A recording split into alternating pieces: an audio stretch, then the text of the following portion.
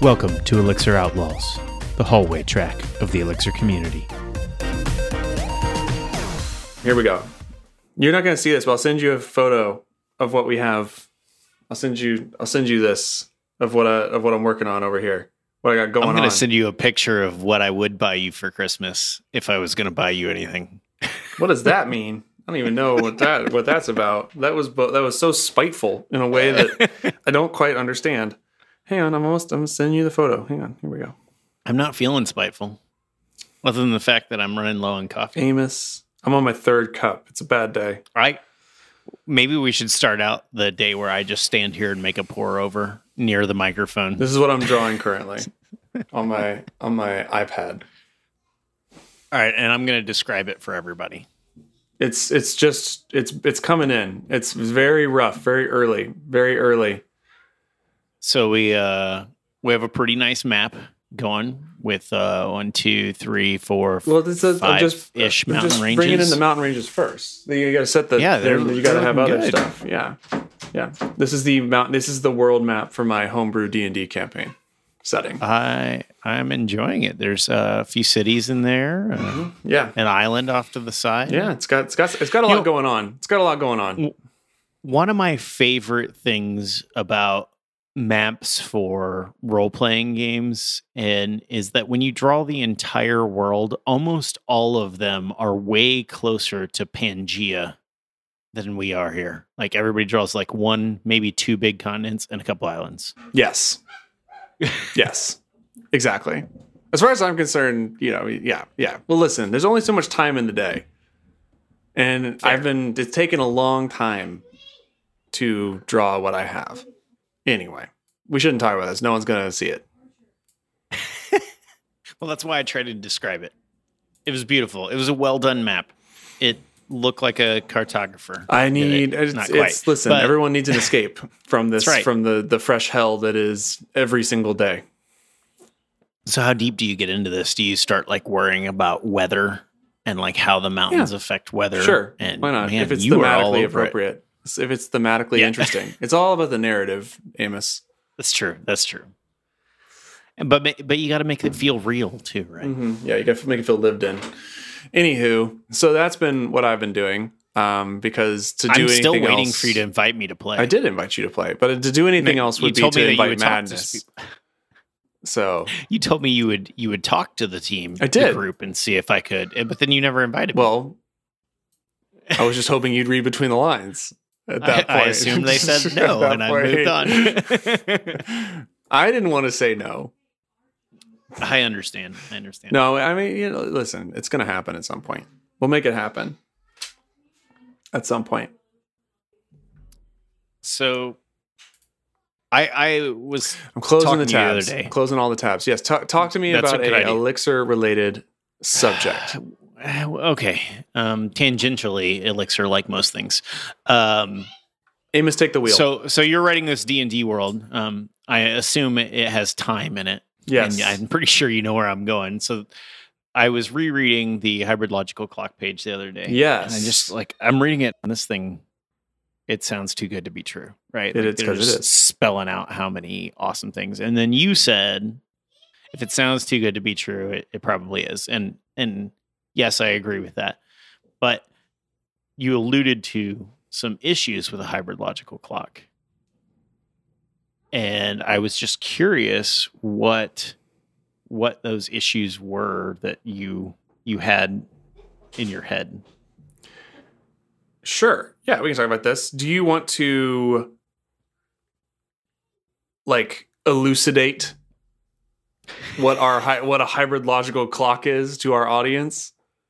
Sure. I just have to say, elucidate cracks me up because I'm taking a Great Courses Plus thing on expanding your vocabulary. So, you always keep me on my toes. Is the Great Courses Plus course doing this podcast with me? No. Okay. Maybe we should. You're supplemental to the course. I'm pretty sure he mentions Elixir Outlaws, but don't listen to that Amos guy because he never has any good vocabulary. So it's like you're studying a foreign language and then you're doing an immersion That's of right. course. That's right. I get it. Yeah, for sure. You gotta get the native dialect. You know how to conjugate, but you don't know all the slang. Right. I get it. Right. All the colloquialisms. Especially when you start dropping slang, then I'm really lost. The same. I just Same girl, same. I just asked my daughter. I'm like, what does Keithley mean? she fills me in. All right, so hybrid logical clock. Okay, so I think that we've talked enough on here about how time is problematic in a distributed system in ordering things. I'll start out as recently I was trying to analyze some logs and get an order of events, and really never trust time is what the theme of this is. But we had events that looked, and at first glance, I even was like, whoa, wait a second. And then I remembered never trust time. But we had events that we had an end event before we had the start event. Because there were supposed to be events in between. It's like, hey, I need a sync. Okay, sync is over. But because they hit two different servers, those events, we had a sync over before the sync. So for a moment, you have this flash of, oh my God, what did we break? How did this happen? And then when you look at the timestamps and they're like 100 milliseconds apart, that's not insignificant in computer time, but it's pretty normal for NTP to drift, especially if you have like different data centers going on.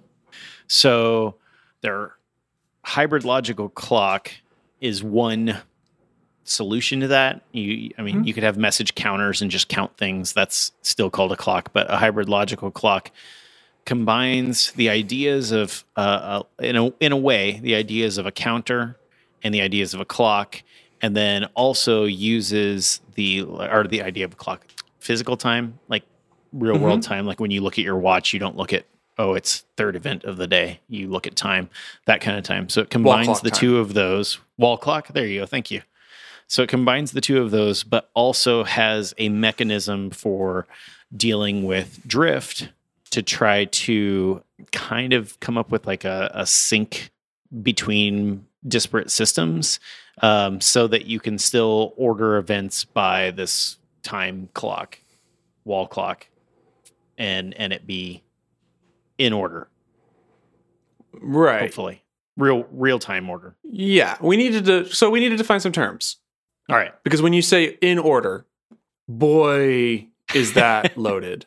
Right. That brings to mind all sorts of connotations. Can we skip the physics part of it though? Yeah, sure. Okay. But it's crazy. Listen, Amos, let's get down to business.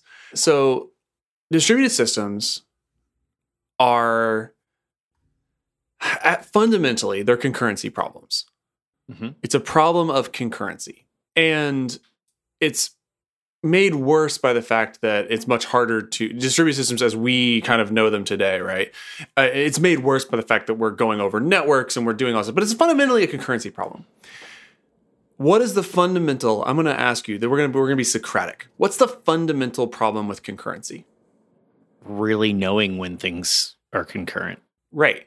And if you're competing, if you have multiple actors attempting to compete over a resource and change that thing in some way, what's the problem? Like, what's a race condition at its base, at its sort of fundamental? What's the fundamental problem of a race condition? Really, who acted first? Yes, exactly. 100% yes. It's an ordering problem. Concurrency problems outside of pervasive issues such as deadlocks, right? There's a whole class of issues with concurrency, but the most nefarious are ordering problems, and they're nefarious because they don't deadlock. They're nefarious because it's something that is non-obvious. So if you've got a database and you're storing data in it and you've got multiple different writers competing on the same bit of resource, they can do operations out of order. And if you don't notice it, if you're not analyzing your data, you can be really, really screwed because you don't know what's happened. It's hard to figure out the lineage of operations that have occurred on that piece of state, somewhere. So let's put it in like a really basic, contrived real world example. But your bank account, right? This is not how they work typically, but right. It turns out bank accounts are always the example, and it's always wrong. Well, because it's not how they work. Because the metaphors are always bad, right? Because it turns out banks actually solve this problem, and they're not ACID compliant. True. And a lot of them wait until the end of the day, and then they do all deposits and all withdrawals. But if they were trying to be real time, then you have, if you don't know what order the withdrawal and the deposit happened, you could have deposited and then withdrawn, but when the system receives those messages, they might get the withdrawal first, and now you're over your limit. Right. You can't withdraw. Something like that. Another example that I think is slightly more accurate is, or not accurate, but it's a little more telling is, let's say you unfriend someone on a social site. You comment about them, so they shouldn't be able to see it anymore, and then you friend them again. If you get the order of those things wrong, that has repercussions on your users. Data problems are 100% the most damaging thing. People don't, I don't think about this enough, but in terms of like your business, data problems are easily the most potentially damaging operations to get wrong to your business, to the fundamentals of your business. But all that to say, ordering is really hard. And when you talk about ordering, there's actually well-defined, there's actually defined, not always well understood by practitioners, but there are well-defined strictness levels, let's say, when it comes to ordering operations. Mm-hmm. So if every operation that ever occurs in your system, if you can guarantee that it all happens in the order that it happens in, and you always write things correctly in the order that happens in, that is way stricter than saying something a little more hand-wavy, like these two operations that are related, this one caused this one, right? Those are different strictness levels, because one of those things, in one case, you're talking about two independent operations, right? You're talking about two isolated events in a sea of other events. And those two things are causal, but you don't know anything else. You know that those two things are causal. You know that this happened before, HB happened before this other thing, but you don't know anything else about it. You don't know where in the world those two things occurred. Mm-hmm. Versus, I know where every single event occurred and I can prove it. Those are different things. And they have depending on what you choose, they have consequences. Right. So all this to say, there's this, in order to combat the concurrency problem of ordering, there's a family of algorithms and data structures, because it's always algorithms and data structures, that provide a way to deal with ordering. And databases use these sorts of things internally, especially, databases that distribute load across a cluster and that sort of thing. But just your Postgres. Your Postgres has notions of ordering inside of it. That's what all those transaction levels are about. Right. That's what all those isolation levels are about. It's about ensuring ordering of events takes place in the right order. And so when you pick an isolation level, right, or you pick the level that you're going to set your transaction to, that's why it's called strict serializability. It's like, because that's the term for it, right? And that's what you're getting at the heart of, right? You're getting at this notion of these events are ordered. I should not be able to see things that happened simultaneous to me or before me or after me or whatever, right? And you're dealing with all that sort of stuff. So there's a whole family of algorithms around this, and in a distributed systems context, this goes back to Lamport. As most things do. Good old Leslie. Yeah, and his notion of what is now termed Lamport clocks. Mm-hmm. And a Lamport clock is just a counter, right? It's a vector, right? Or it's a counter that. Oh, and I always get confused. I always have to go back and reread this. What Lamport clocks are just a counter, and then you've got vector clocks, which are a vector of counters. But like one for each system that you and have. The notion is every node the notion of a vector clock is easy to explain the very highly naive algorithm, and they're hard to implement in practice because garbage collection is a thing. But the notion is that you have every node gets its own counter, which is its representation of the state at that point in time. And when they share them around, you have a way to reconcile that. So you can say, well, this person's has these counters. And you have to reconcile, like, when we were at this counter, we agreed on this version of the state, and, et cetera, et cetera. And and that's how you maintain the clock. So using vector clocks, the issue that pops into my head immediately is like, so if I have A sends off an event, so you have A1, right? And maybe B and C both do something with that. So you get A1, B1 and A1, C1. And now you don't know, between those two, you don't know ordering necessarily. So you have to pick. And then also, if you get large systems, you have so many things in the vector that your storage for passing a vector clock is huge. Yes, right. If you have 100 nodes, you need 100 things. And if those nodes come and go, you need a way to identify which nodes came and went. You need to be able to distribute that around the cluster, and everybody knows they can garbage collect old nodes out of the vector, et cetera, et cetera, et cetera. That's all really hard. Right. Too many problems. But it can be done. There are algorithms to do it. I think so. I mean, this is out of my area of it's far enough out of my area of expertise that I've failed to I struggle to explain it in ways that probably make sense auditorially. Like, I could draw you pictures of it on a whiteboard, and it might make more sense. We should do that, a mime cast sometime where we just don't talk for an hour. But honestly, this is outside of my wheelhouse just enough. It's out of my brain just enough that I don't know that I can speak totally intelligently about these algorithms anymore.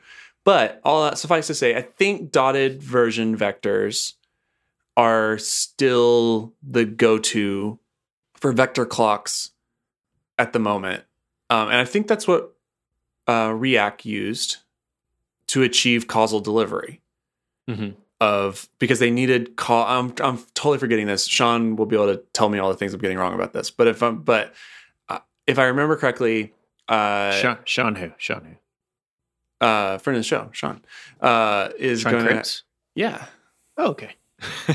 Would have to, all those folks would be able to explain it to me better. But if I remember correctly, because Erlang does not support out of the box causal delivery, meaning, I'm failing to explain this correctly, but it's essentially you need a way to fake causal delivery and for their ORSWAT CRDT thing to work.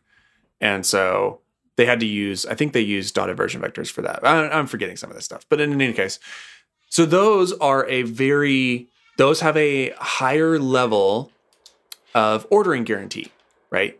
They're a stricter ordering guarantee than the paper you're looking at, which is hybrid logical clocks. Hybrid logical clocks, they take a superposition on NTP clock timestamps, and they basically chop like the last bits off of the clock, of the physical wall clock, known as physical time in the literature, and instead place upon it a logical timestamp. So you have, it starts at 00, and then as you broadcast these clocks around the cluster, they have a way to merge on top of themselves so that you're always incrementing the clock itself. Right. And once you roll over the physical time, so any events that occur at the same physical time, according to the clock, the wall clock, those are all treated as like this happened at the same moment in time. And then you have logical time that attempts to give you a reasonable ordering of events.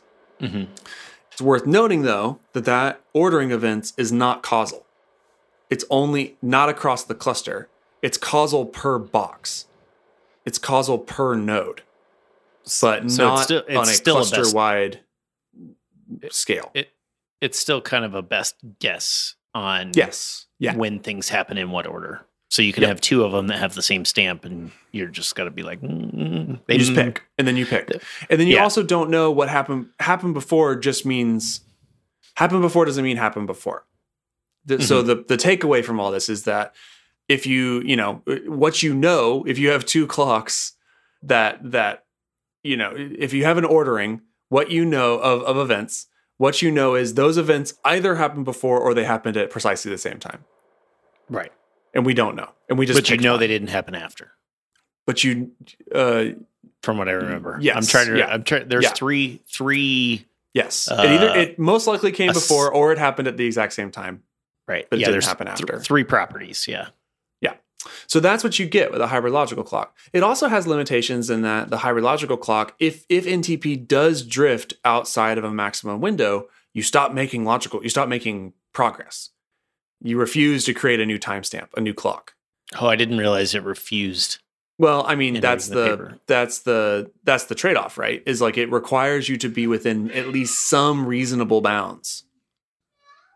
Right? Yeah. And that's like I'm making that more dramatic than it sounds because it's only if it reverses. Like it can only ever make forward progress. Okay. So if it skips ahead, that's fine. But it can't go backwards. Yeah, and that works because of their merging algorithm. So the idea is that you get to pick send your this stuff. Yeah, and you send this stuff around, and then all the nodes eventually get all these new clocks like disseminated to them periodically by each other. They all send them around to the other nodes, and then you do this merging operation where you split apart the bytes, and you take physical time and you take logical time, and then there's a merging operation. The algorithm's actually like really trivial. Like the pseudocode for it's 2 lines of code. Oh yeah, it was time. Like you pick the max of the physical time. Yeah. And then the max plus 1 of the logical time and put them together. Yeah. And the nice thing is it's the same number of bits as NTP time. So then you can do that. What I found useful is that I can progress toward it by having some of my systems are still straight NTP. And I don't have, like with a vector clock, I got to get everybody on it before it's that useful. Where this, I can slowly evolve my system is why I went toward the hybrid logical clock. But then you said there are problems and I was like, uh-oh. Well, there are. I mean, but this is the nature of distributed systems, right? Is that there are always trade-offs. There's always constraints around this stuff. And that's partially because like the only way to solve these problems is to bound them. Like that's the takeaway of harvest and yield. Like that's the takeaway of CAP is that these problems are bounded necessarily, because if you don't bound the problem, you literally can't solve all of it. Right. It is not physically possible to solve all of it. And people get hung up on CAP and like people get hung up on the idea that like, oh, you just can't have, blah, blah, blah. Like the people get hung up on all this sort of stuff. But like, if you don't do anything to bound the problem, you do end up in the situation where it's like, well, you can't solve it. You can't make a CAP system.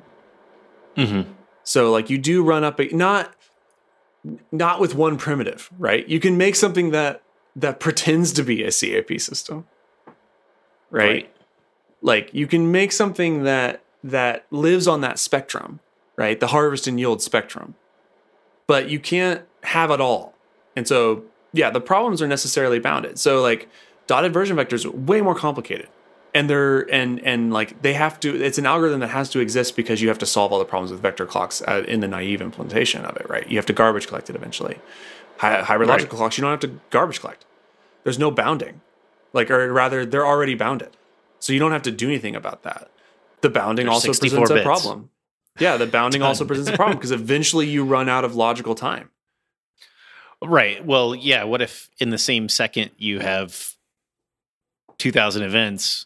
Well, with you run out adding the logical time on, you're like, well, I can't handle this. It's actually much more than that, but yeah, it's like many, many, many more events that you'd have to create. But your point stands, which is like, if you have more than 100,000 events, you're going to run out of logical time.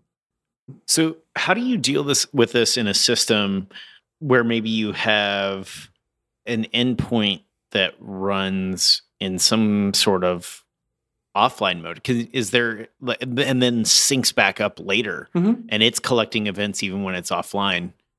Is there some kind of clock that you think works well there? Because the hybrid logical clock at that point, it's not receiving events very, very often, right? No, I think HLCs actually do work with that still. Okay. HLCs are actually very good at being able to handle like bursty sort of like syncing operations like that. Okay. The other thing that we do, and also I should make it clear, like these trade-offs are known things and you have to just you have to make those sorts of choices, right? That doesn't mean that they're the wrong option. We use these at Bleacher Report. Mm-hmm. We tag every event, everything with an HLC. And it's working pretty well for us. Like, there are problems. There are things to be aware of, but it's more like there's things to be aware of with all this stuff. So you need to just like pick the thing that makes the most sense. And for our operations, like that made the most sense. Are you still using the Tonic Systems HLC? Yep. Absolutely. That library, I think, like if you don't know what an HLC is and you don't want to read a white paper, the white paper is going to give you a lot of information. But if you go look at that library, it's super straightforward. Yeah. It's really straightforward. It. Yeah. Ours is slightly modified. That HLC library is slightly modified in that it also adds a unique, essentially a node name, but it's not the node name. It's like, it's a unique crypto secure set of bits. It basically adds more entropy to the name, and that makes them unique. And because they're unique, as long as you never have a collision in those crypto secure bits across your cluster, then it's unique. So that is, again, a thing to be aware of. So do you use that for ordering? Yeah, that's the final tiebreaker for ordering is the node name. But more importantly, it provides a unique ID, and they're still lexically ordered. Do you jam that into the 64 bits? You like no? We extend it. We just add extra bits to the end of it. Okay. So it's no longer straight NTP compatible at that point. Yeah. So we give up your trade-off there. We give up that, but we have a hybrid unique logical clock. But if everybody's using that, then it doesn't matter. You don't need the NTP compatibility if you have everybody using it. And they still fit in a binary column in Postgres. Yep. And they're orderable. So you can say order by this and it works because they're lexically ordered because they're stored like Big Endian or wherever. And so they're still lexically ordered. You can sort them directly in the database. We have an ecto adapter, so when it pulls it out of the database, it rips it back into like a struct version of the thing, and et cetera. That was what I really liked about the logical clock is that I don't have to write anything special to sort it. Yep. Like with a vector clock, I mean, there's a lot of libraries that'll do it for you, but there's like special sorting to sort vector clocks. And with the hybrid logical clock, it's like just sort this like you would any timestamp. Go. Yep. Yeah, absolutely. And so all those things. And so at that point, they're really closer to like flake IDs, if you're familiar with that. I do not know what a flake ID is. A flake ID is a k-sortable ID that can be created, what's the term I'm looking for, without coordination. So each node can build their own. They're only physical time, though. Okay. Right. And so it's very close to like a flake ID, but we get causal-ish. Right, is like not the actual term, but it's like kind of ish, causal ish. Yeah, I've done ordering something similar where I did a timestamp plus a machine ID plus a process ID and then a counter. Yeah, and that worked really well. It didn't always get everything in order because we weren't trying to merge the clock like the hybrid logical clock. We were just using whatever the machine time says plus this and this and this. Right. And that's the thing is when you're doing all this merging, part of what you're merging is the physical time. Mm-hmm. And so that's the drift window thing. Like if all of a sudden you drift outside of that, you're all of a sudden in an error state. So you have to find ways to reconcile that. But in any case, like I said, all this stuff all these things live on like a spectrum of quote unquote correctness, right? Of ordering guarantees. And we picked one that gets us close enough and is now unique, and we can use it as like an ID for all the things. So we tag it all. We refer to them as content IDs. So every single thing gets a content ID. They're all HLCs. And then we're able to use those as a generic way to talk about any entity in the system. And they're unique because of your cryptographic part. Yep. Because if you just do a regular HLC, sometimes you do have collisions where they're exactly the same. Right. Yeah. So we use like I said, we use that as the final tiebreaker. But you could totally, if you had, and like my friends who introduced me to all these things, this is what they did at a thing that they were working on. They had, iPads, and were using them to tag stuff on an iPad and then sync it across the wire occasionally. And they used the MAC address of the iPad.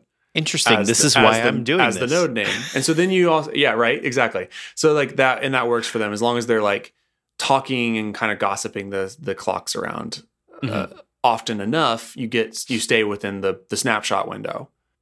So, which is like described in the paper. But in any case, that's the bigger thing to take away from this, right? Is like, yeah, there's lots of interesting things about HLCs generally, and I think they're really cool. They're a very useful tool in my experience.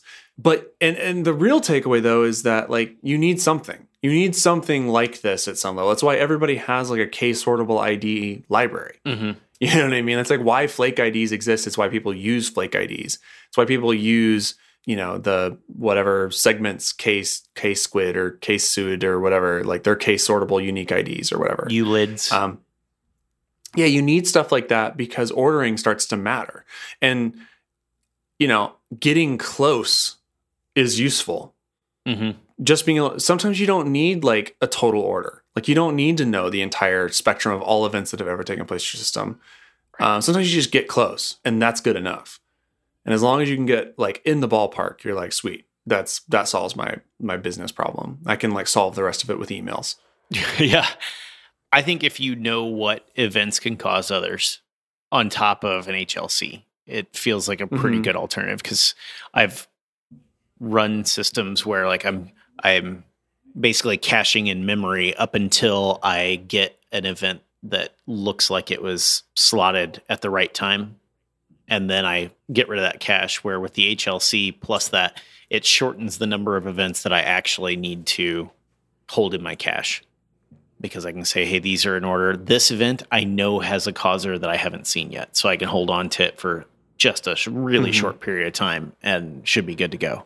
And if I don't, then I know I need to maybe ask for like, hey, I think I missed an event. Mm-hmm. And that's the other cool thing is you can push that all the way to the edge. Like you can push the clock stuff all the way out to the edge of your system and then have it like bring it back in. And that makes sense because like the clients that you're dealing with, I mean, they're part of your distributed system. Right. They're not dumb, right? They're loosely connected a lot of times and users just know that if they refresh, it'll probably fix it. But they're connected. They are clients. They're clients of your distributed system. Thus they are, I mean, do people realize how smart like a lot of like the Postgres clients have to be to work? Like, you know what I mean? Like, do people like the client's part of the thing? Even many web front ends are starting to be really smart and do a lot of things. And I mean, that's good because you can take some power off your server and let the other end maybe do some filtering or things that would be expensive, which, you talked about the other day on Intercept on a Phoenix channel. Is that for every message that goes out for every client connected, Intercept has to run. Where if you can do that on the front end and let the front end filter those out, that's great. As long as it's not a security issue. You don't because that's the thing about sending to the front end. If they're passing their own clocks back, you either have to trust their clocks or ignore them, basically. And then you worry about message receive order. You can add your own clock, but. Right. Yeah, and then it's whoever gets to me first, basically. Yeah. Right. That's as much as we know at that point. Yeah. It's whoever gets to me first. Which, I mean, depending on your tolerances and your system, that's all things that you have to figure out yourself. And that's why you need to know the trade-offs, right? It's important to be clear-eyed about the trade-offs. And I think people are too squeamish about calling stuff garbage, like when it is. And like people don't acknowledge the trade-offs that exist, but also don't like live within them, right? Like, yeah, I know that HLCs have these problems, quote unquote problems. It's more like they have these limitations for what they're trying to do, but it's like, that's fine. You can totally live within that choice. But you can't make a choice if you don't actually have data, right? Right. You can't make a choice if you just refuse to acknowledge that there are problems. So I don't know. I think people are like too squeamish about that. generally.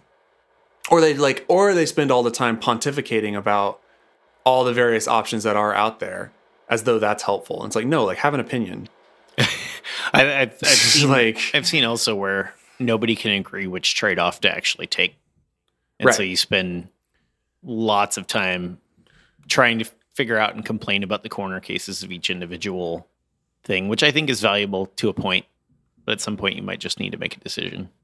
Yeah, and like our trade-offs are totally unique to Bleacher Report, right? Like we're shooting sports news on the internet and we're letting people comment on it. Like come on, like you know, you don't have to be perfect for that. If you're trading on the stock market, you might get a little more complaints about ordering. Yeah, I mean, if you're doing all kinds of stuff, right? Who knows? Like you just change your business domain a little bit, and then your trade-offs might need to change too. That's fine. That's why it's called software engineering, supposedly. If you want to call yourself an engineer, freaking act like it. Like, do some math occasionally. Right. If you just type and don't make any real decisions. Yeah. If you don't, if you're not making conscious choices about that stuff, you're not really making a choice at all. You're just like plowing forward. Yep. Moving fast and breaking things. So I don't know. But yeah, that's the trade-offs. Those are the things that you should be aware of. Otherwise, I think so far they're very useful tools. Definitely drawbacks or like constraints, but otherwise super useful. And go read the paper for hydrological clocks and implement your own, just so you can. It's really easy. It's a good paper. Yeah. They're not too bad. You need to. That's one of those that we talked about this last time, but it's one of those that kind of a little bit expects you to know some stuff already. They try to give you a little bit though too when it starts out with the brief history of time, and they give you a little bit. They don't tell you all of the trade-offs, but they're like, here's kind of a high level what a Lamport clock is. Here's a high level of vector clock. Here's what physical. And they define HB. That's important. Yep. Happened before. Yeah. So, they define some terms and stuff like that, but it is one that I think is speaking to an audience who they know already knows a lot of this stuff. Yeah. So, and there's not so much math there that you're like, I need to go retake linear algebra to figure it out. Yeah, for sure. And, read it 3 times. That's right. And you'll be, it'll be okay. What if I'm on like time 6 of reading it? I read it. That's fine too. I read it like a year ago, and now I'm reading it that's again. That's fine too. Yeah, that's fine too. It's funny when I reread, I go back to the 3 again because I often am like, I don't remember if this is what I wanted or not. Right. And I'm pretty sure it is. Yeah. Like it sounds like the HLC is exactly what I'm after. I like your idea of adding on some kind of like cryptographic signature, something just to give things another order. I'd like to figure out how to maybe use that as like a priority, like this system, its events get priority over anybody else's.